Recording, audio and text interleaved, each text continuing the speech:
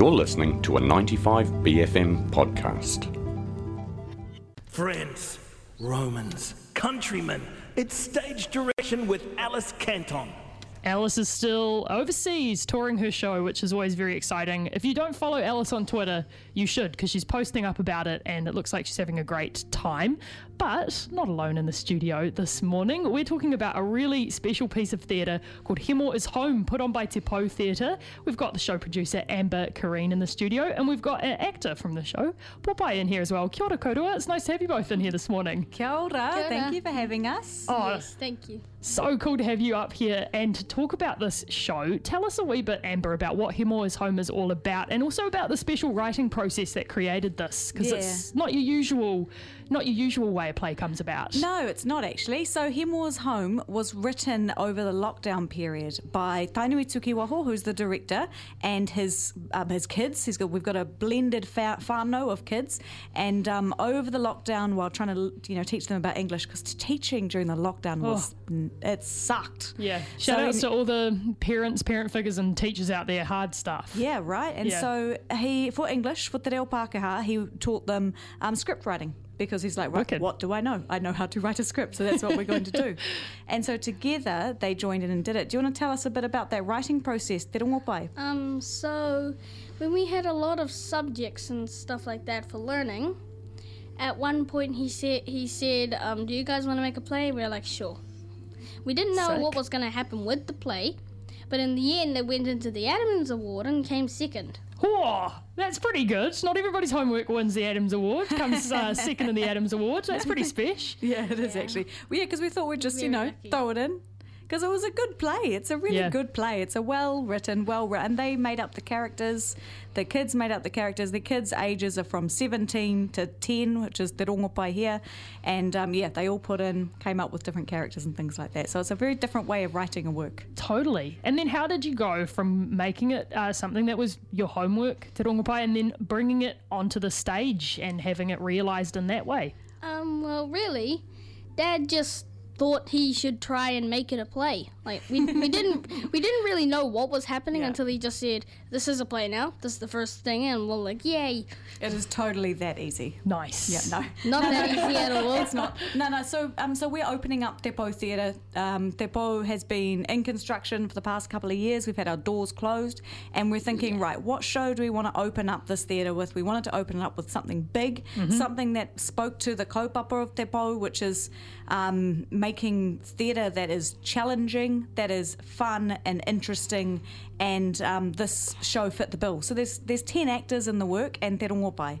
So it's a big work, and we get to bring in lots of our Māori actors. We get to put on a show that has lots of different ages in it, and it's a bit weird. Like when I describe the play, I say, it's a comedy set in an urupa, and so it's like, that's weird. That's a bit weird, and the tikanga is a bit off, but in a fun way, in a good way. Totally. Yeah. How do you navigate those conversations? Because I imagine that this is something that, as you're writing it as a whānau, and you're also then creating it with this amazing crew of actors. I mean, just skimming down the list, there are some pretty impressive names in there. Awhina Rose Ashby, you got Bronwyn Ture, you got so many Maka Pohatu. It's an incredible crew that you've got collected into this.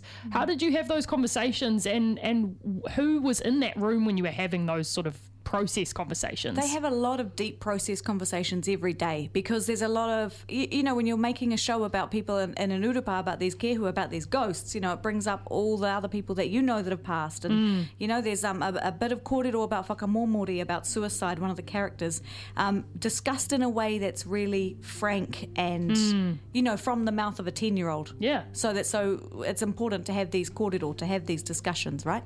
So they, as a cast, they sit and they wānanga and they, process as actors do, actors need to do, doing, processing the world that they're working in, because we want it to have this lightness, to have, it's a comedy, we want it to be light, but we know that we're also dealing with mātauranga Māori, we're dealing with tikanga Māori in this space, Fortunately, we've got just about every iwi in Aotearoa, represented in the room from all of these different people, so they bring a lot of their own mātauranga to it as well. Totally. Te Rongopai, what was it like for you being on stage with all these people and working with, your whānau, but also actors and in that space? Is it the first time that you've done something on the stage like that? Let me think. It's the first time you've done a play this big, with this many professional actors. Yes.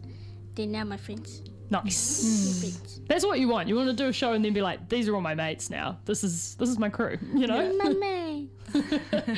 What was your favourite bit about working on this? What did you enjoy the most? Finding out that the opening day is also the same day that my best friend Chino's birthday is. Oh, hell yeah. Happy birthday, Chino. That's awesome. And Chino's got to come to opening night on his birthday.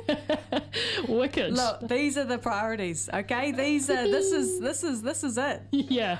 Hard out, Amber. Hard out. Speaking of opening night, when do people come and see this show? When can everyone come along? This Friday. That's right. This Chino's Friday, birthday. the 3rd, on Chino's birthday, Yep. is when we open. And so we're about to release a few more tickets off for sale for opening night, I think. But that one's sold out pretty quick. And then we're performing on Saturday night as well, and then through the rest of the week. So it's the 3rd until the 12th. Only, not too many performances, like 10 performances. Yeah, you want to be quick getting the tickets to this one, I would say, not mucking around for that. If people do want to head along, tepotheatre.nz is the website to head along to, and all the ticket information is just up on the show page. I'm so excited to see this. This is going to be such a really amazing piece of theatre. Oh, mihi. Thank you both so much for coming in this morning, Amber, Te Rongopai. Break a leg for the show and have fun as well. Do you know that saying, Popeye? Break a leg? Yes. Yeah. But I hope I don't actually. Yeah, not literally, metaphorically, Metaphorically break a leg, literally have your legs intact. Thanks so much for coming in this morning. We'll see you in the theatre. See ya. Yeah. That was Stage Direction with Alice Canton. That was a 95BFM podcast. Support 95BFM with a B card. Go to 95bfm.com/sign up.